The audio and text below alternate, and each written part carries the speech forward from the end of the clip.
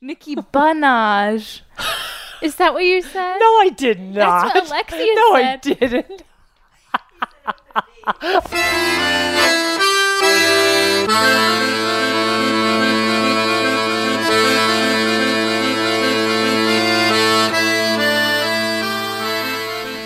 Welcome back to Nail Social Office Hours. This is our 17th episode, and we have a very special guest here today. We have Alec Beckett. Hi there. He is our creative partner here at Nail, and he's filling in for Jess. What happened to Jess?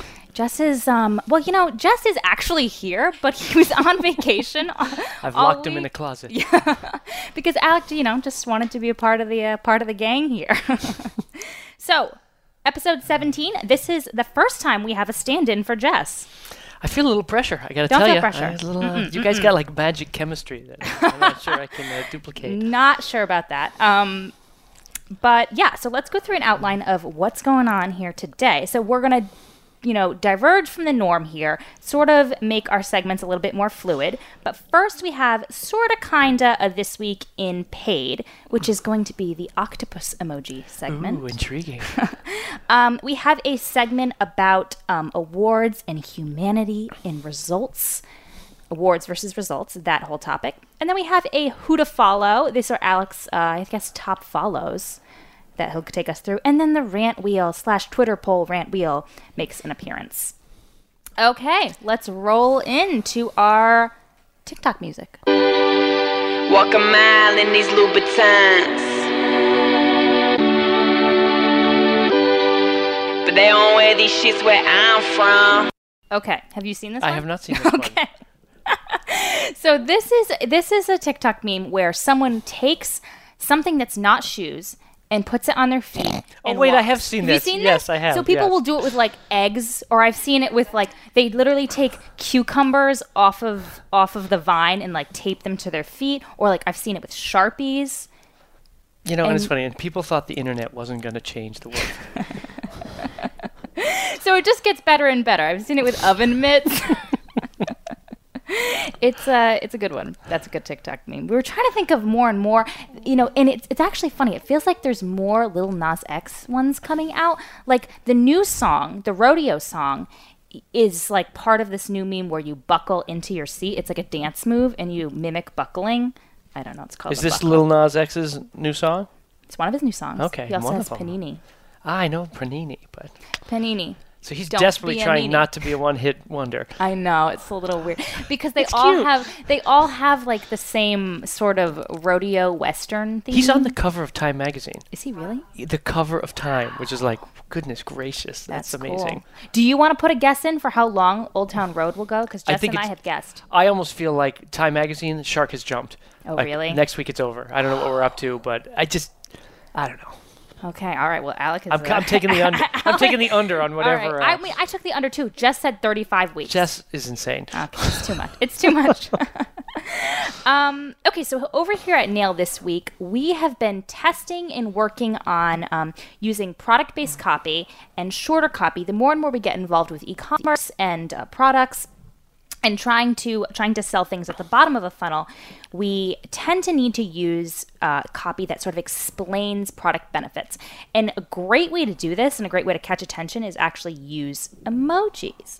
And I wanted to get Alec's opinion and sort of take on this because he comes from the copywriting industry and he's all about, the copywriting and the creative. And how has that changed over time? And does it feel weird using emojis? Yes, it does. Well, it's interesting because writing for like the last 20,000 years, I don't know when writing was invented, has been this potent way humans communicated with other humans, and it's kind of artificial. Like it's a technology, but it's Shakespeare was a writer, and like there's a almost religious significance to writing, especially someone like me who's trained in writing. And then emojis come along. Yeah. And it seems silly. But we started with emojis. No, you're right. I mean, You know what I mean? emojis really are, hieroglyphics. Right. And there is a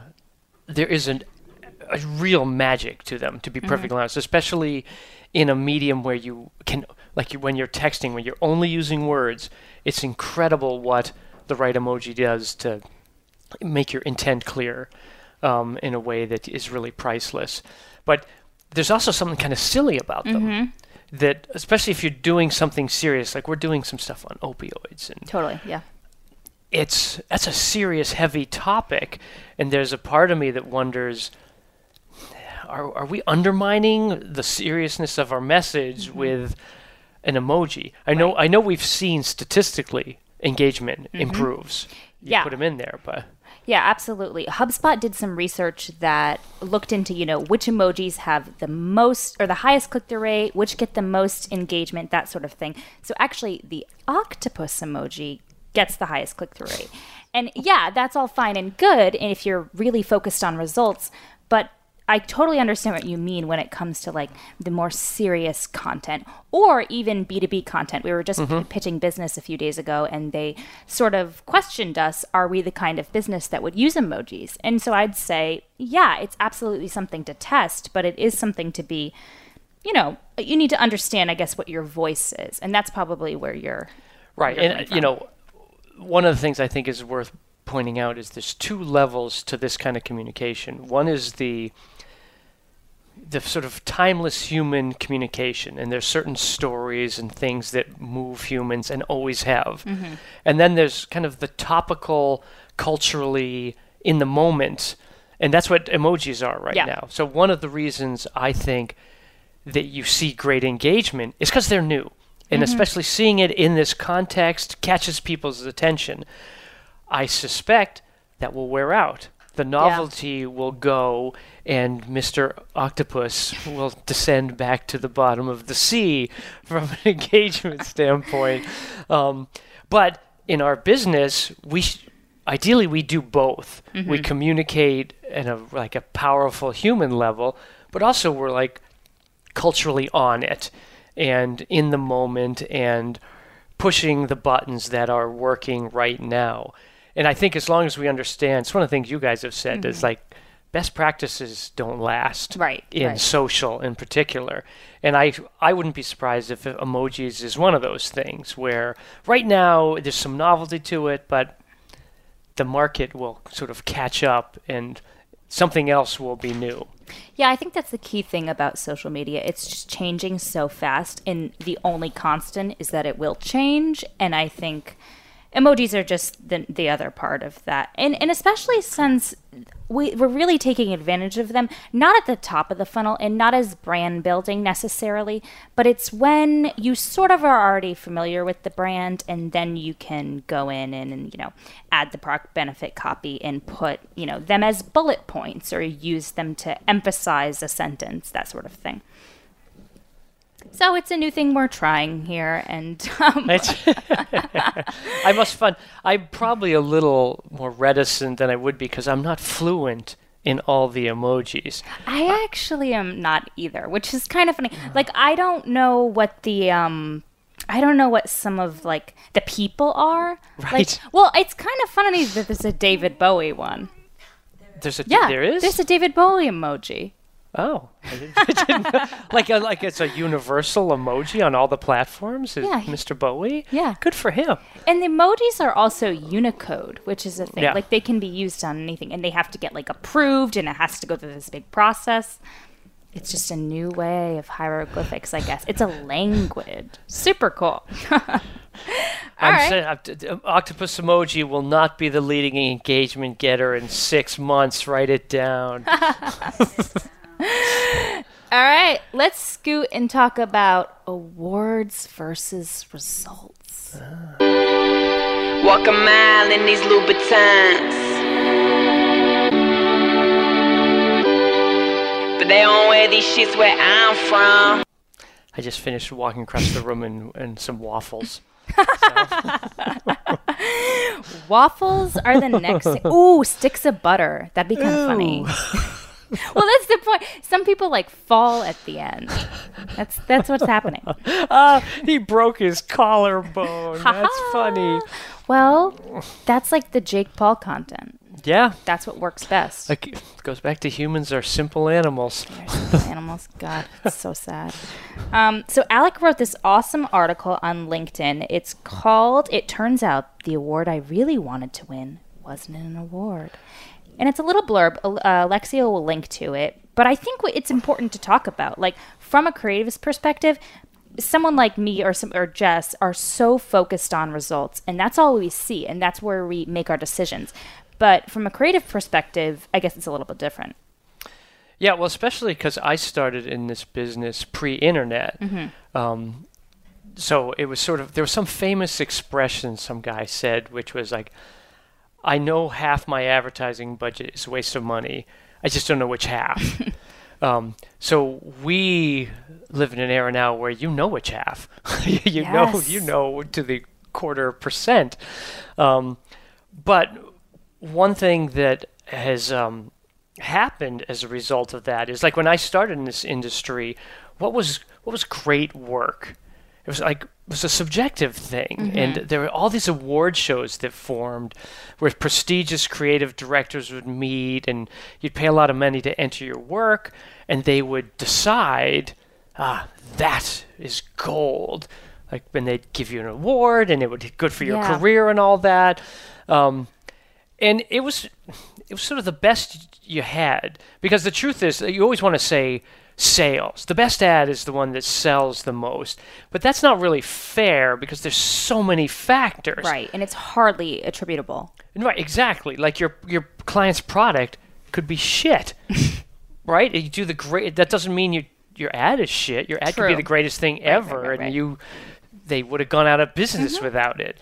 But so award shows really were dominant, and they still are. I know industry. You think about the Cannes Lions. Yep. That's like everybody's end all be all, but it seems impossible to even get up to that level. It's funny because when I entered the business, you have a portfolio of work as a creative, and you go around, you show it to people, and you hope they think it's good, and it's like you're totally insecure. Awards seem like this firm ground. Yeah. If I win that award, I'm good. You know what I mean? And I found, as I slowly but surely started to win some of these awards, and I never really told anybody this, but I kept expecting this sort of magic epiphany of yes, I'm at the mountaintop. Yeah. I felt nothing. At all. Did you feel like, I still don't feel anything, I need to get more? Was that it? For a while, yes. But then I got to this point where I'd kind of checked off all the pelts. Yeah. I'd gotten all the... I hadn't, I wasn't best at show at Cannes, but I'd gotten a Cannes Lion. Yeah. And I felt nothing. I mean, I guess I was proud. But... What really made me realize how odd it was in the last few years, as we really started being able to track our work, and you and Jess would come to us with take a look at what's happening here. Yeah. And suddenly that data was an objective statement that this work is good. Sure. That we'd never been able to head before. And I would get that little tingle that I never got from any trophy, which is really weird because that's the whole trophy business. Is all about tingles and ego and all that. Right. It's so funny because I've only been in this industry a few years out of college, but it's the only thing I know are the results. And I'm a data-driven person, and that's what I use to make my decisions and decide, we need to put more money here, less money here. And the idea of award is so foreign to me, whereas the results are what I'm so steeped in. Well, it's interesting. When Jess started here, there was this fantastic kind of culture clash where we're used to sort of creatives and delicate egos, and they'd present something. Oh, that's nice, but I wonder if. And Jess was so blunt. He is nothing if not blunt. But I really feel like, and at first I think a lot of the creatives here were a little bit like, who's this dick? Oh my God. No, but we have everybody's moved closer. I think he's come closer to us in a sense where I think he has seen that sometimes he didn't understand. We'd invest in sort of details in a way that he'd be like, come on, what are we wasting our time here? Let's get it out there. I think he has seen that when we creatively get it right, it works better. Right. And I think we have seen we can learn so much from the data that our instincts aren't always right. And that you can get like a magical direction given to you, like, wait, that's the one that's really killing it. Let's try to deconstruct that and figure out where that came from. Right. Because I think, and we talked about this, that creative is still the most important lever you can pull. And it's what really punctuates every decision that we do here. But we can also test multiple different, value propositions or ideas at one time, that sometimes you don't have to just pick one outright and put all the effort into that. I tell you, that's freeing as well. Because it used to be, it sort of all came down to like, you, Mr. Creative Director, you must decide. And like now you don't have to decide as much. Like throw it out there, see what happens. See what works, test it. And then you have empirical data back that up. And that's important for the client perspective too. I mean, that they know that this is actively working before they put all their eggs in the basket. It's funny because I do feel like we are starting to land here at Nail on a bit of an optimal balance between creativity and analytics.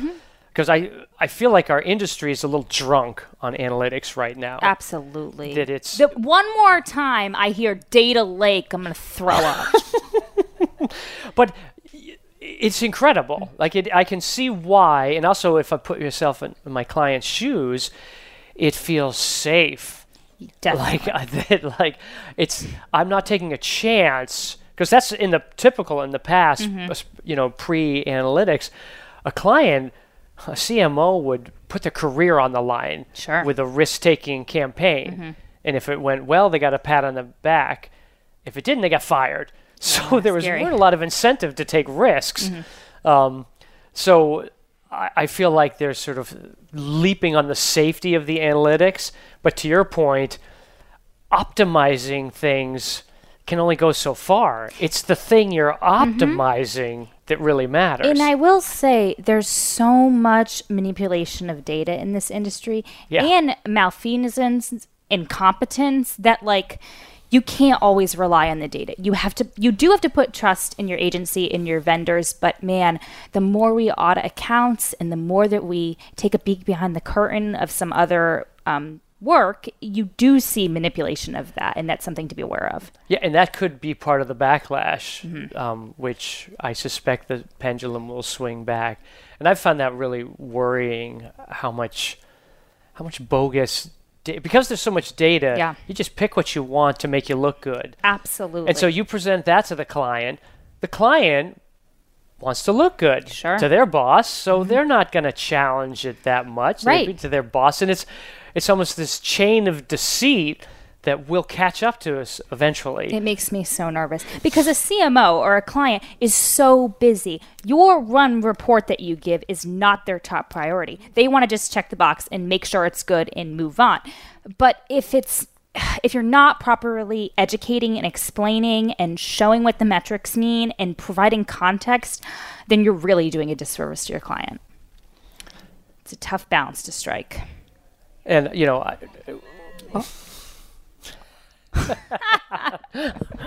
I should have known we'd landed at the end. I'm a podcast rookie here. I didn't pick up the signals. Oh, my bad. You just got to walk a mile in my Louis Vuittons. Your red bottoms. Right. Come on, Alec. Walk a mile in these Louboutins. But they don't wear these shits where I'm from. Are you okay? I can't stop laughing. This song and Alec are like so on the opposite sides of the spectrum. Is that Nicki Minaj? No, it's Iggy would've- Azalea. Okay. Well, I would have been so cool if I'd gotten that right. Crap. Nicki Minaj. Is that what you said? No, I did not. That's what Alexia no, said. I didn't.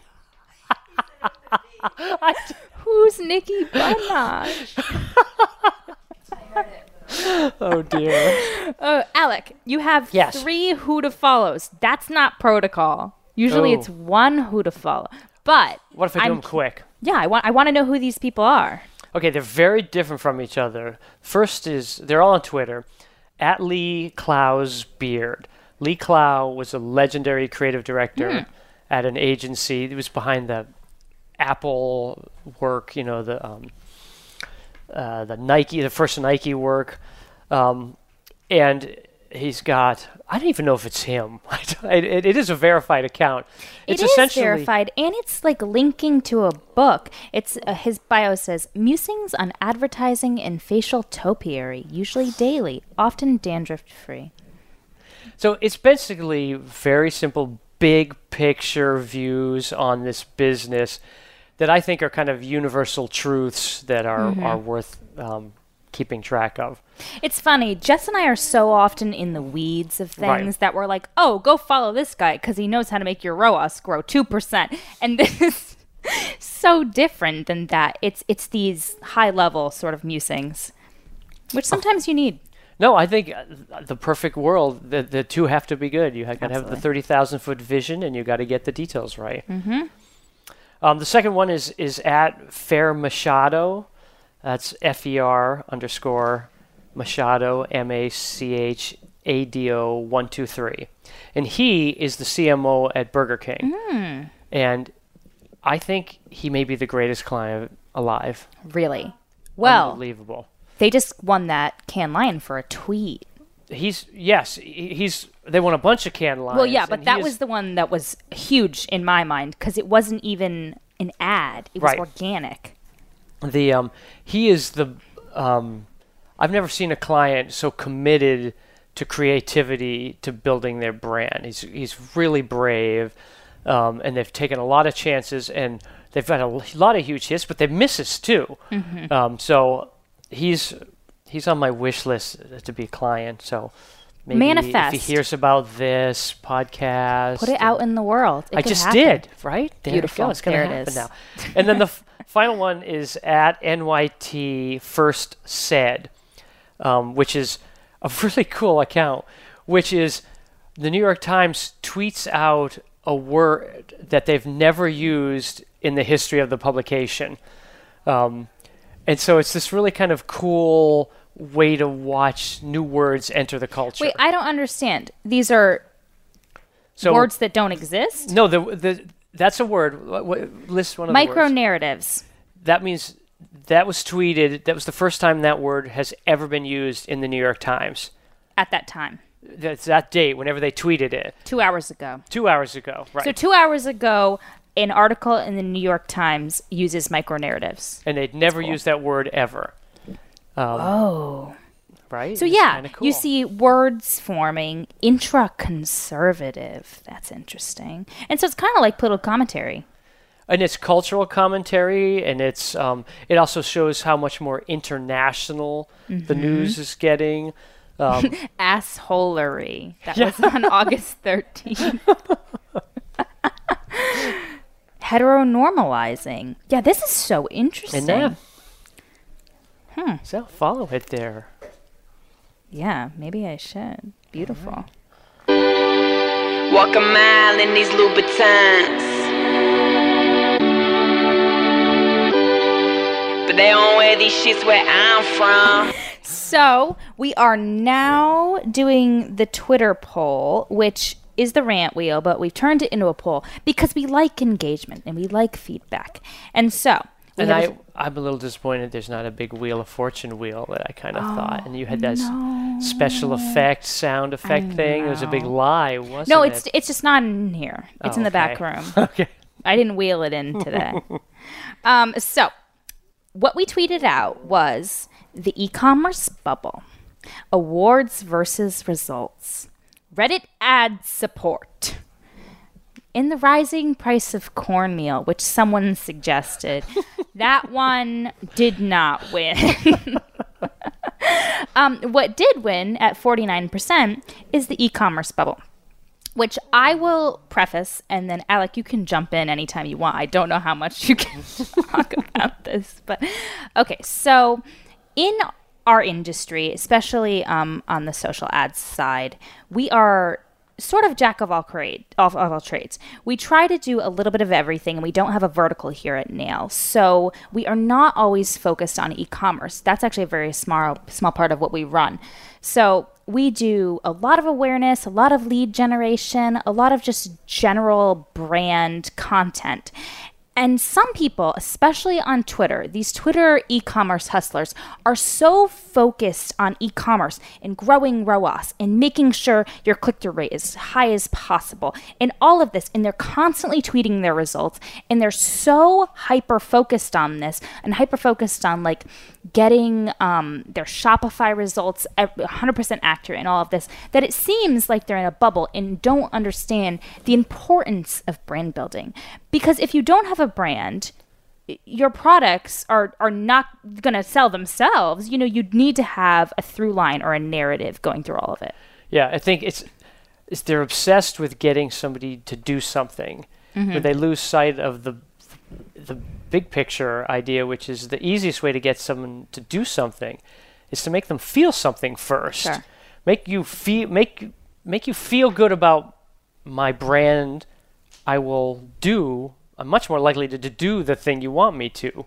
Yeah, make a connection. We always talk about the idea of like, you wouldn't ask someone to do something the minute you walked into a party. Right. You have to shake their hand Yeah. first. You know what I mean? Like, I just am so frustrated by the idea that you wouldn't talk to people as people first, or not as just consumers, quote, that you're selling to. I mean, there is a moment when that's right. Like, Sure. I'm looking for a backpack, and you show me a backpack. Let's talk about the backpack. We can talk about the backpack. And I think, you know, in search, paid search, or in that sort of environment, that sort of just click business transaction Yep. is what it's about. But if you're really trying to communicate with people and build a community, especially on social where it's totally doable, then, you know, let's talk. Let's have a conversation. Yeah, and I love the party analogy because That's from Jeanette. you know who you hate at the party is the sales guy. Yeah. You don't invite him back to the party. Yeah, absolutely. It's one of those things where I think some people, because they don't have other clients and because they are so results focused that their like job will go away if they don't have proper results, maybe they have to be, but that's simply not how you would build a brand. Amen. Now, you sure you don't want to talk about cornmeal? I don't know much really, about the prices are cornmeal, skyrocketing. It's really a problem. They're so high these days. Actually, the only time I ever used cornmeal is in arepas and at the bottom of pizza. Ah, yes. Let's quickly plug our ears, I think, and then we'll move on to the after show. Walk a mile in these Louboutins, but they don't wear these shits where I'm from. Oh, Alec, do you know how to plug your ears? You just, say we have a Twitter page you should follow. Oh my God. You're diminishing my job. You guys, if you ever are curious about what we do and where we are and where you could find us, the website is nail.social. The Twitter page is nail.social. The email is coffee@nailsocial. coffee@nailsocial. And hit us up. That's where you can find all of our services and the things we do. And Alec will not contribute anything else. All right, you guys, meet us in the after show. We're going to talk scrunchies. Oh my God. I have to talk scrunchies?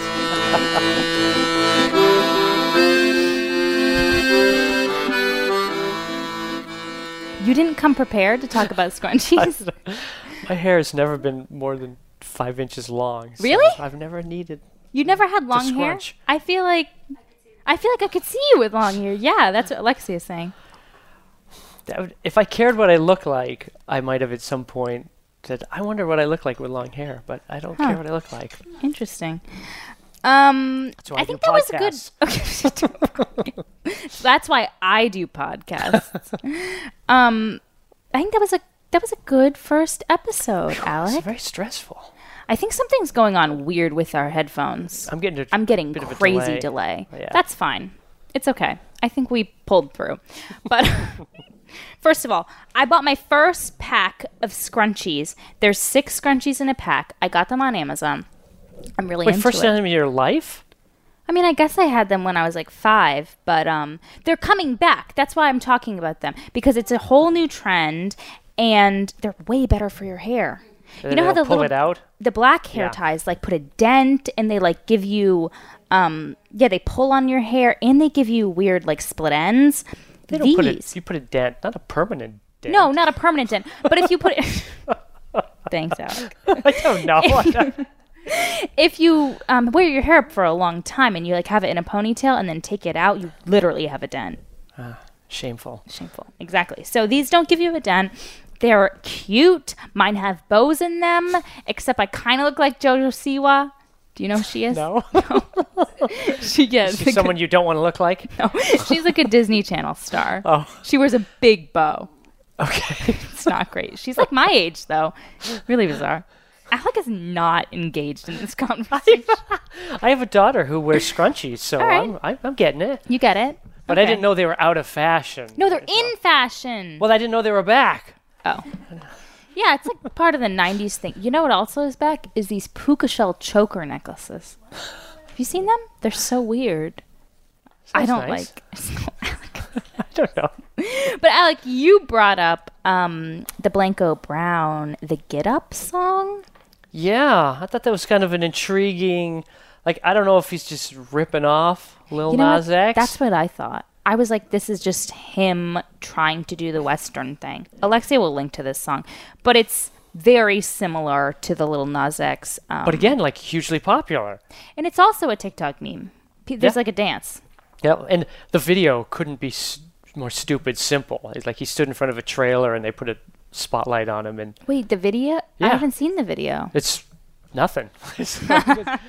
Which is crazy because the Old Town Road video is so involved. And now there's like 3 different videos. Yeah, but I don't think the first Old Town Road video No? was the big like Chris Rock video. Yeah, and, I like, think you're right. I think it was you're after it right. became a hit. Yeah, they were yeah, like, yeah. give us Put a some money in $500,000. that. Let's make a video. It's really expensive. Man, oh man. I mean, I wonder how long that'll last. Because do people even like Western music like that? Or I guess it's pop country. I don't know, they do. Well, what I can't tell is whether it's actually sincere liking of that sort of country sound, or it's kind of ironic, semi-making fun of it. I think it's that. But also, it's a jam. It is. And by the way, I'm a secret country fan. Like, Are I you think really? I think some of the best songs are being written by country music artists. They're not necessarily the pop country songs, but they're actually melodically based and like storytelling This is lyrics. so something a and copywriter would say. give it a try. Like it's No, like I'm not against it. I grew up with like hillbillies in my family, so I am like on the Merle Haggard train. well, and something else that's nice about country music. You're talking about those classics. It's sincere. it's which incredibly is sincere. which is really weird in our like ironic, cynical Mm-hmm. culture, which I think is one reason why a lot of the country fans really hate the Lil Nas X. They feel they're being made fun of, and they're very. Mm-hmm. Yeah, I mean, some of these songs are very earnest, and it's Mm-hmm. easy for us to be like, "Oh, roll our eyes," and like, "Give me a break." But if you turn your cynicism off and like try to feel what they're feeling, it's kind of beautiful. but Little Nas X himself, I can't see him making fun of anyone. He is like so sincere. I think if you Yeah. follow him on Twitter and if you look at him and see what he's doing, he's just a guy who's a youngster, and he's putting his heart and his soul into I didn't this know work. this either. He's gay. Yeah, he just came I out didn't- on yeah. Twitter. That's just right, which again puts him like outside of rap culture Yeah. a little bit. And Well, and outside of country culture too. He's Yeah, his own yeah. thing. He's his own thing. We always end on Little Nas X. I don't know why we talk about him so much. Maybe I need to up my my estimate on how many weeks he's going to be. All right, let's say 40 weeks and get out of here. All right, you guys. Thank you so much for listening, and thank you for Alec for being here. Thank you for being nice to me. I mean, you pay me. Well, some of these people out there aren't so nice. Okay, guys. Let's hang out next week. Bye. Bye.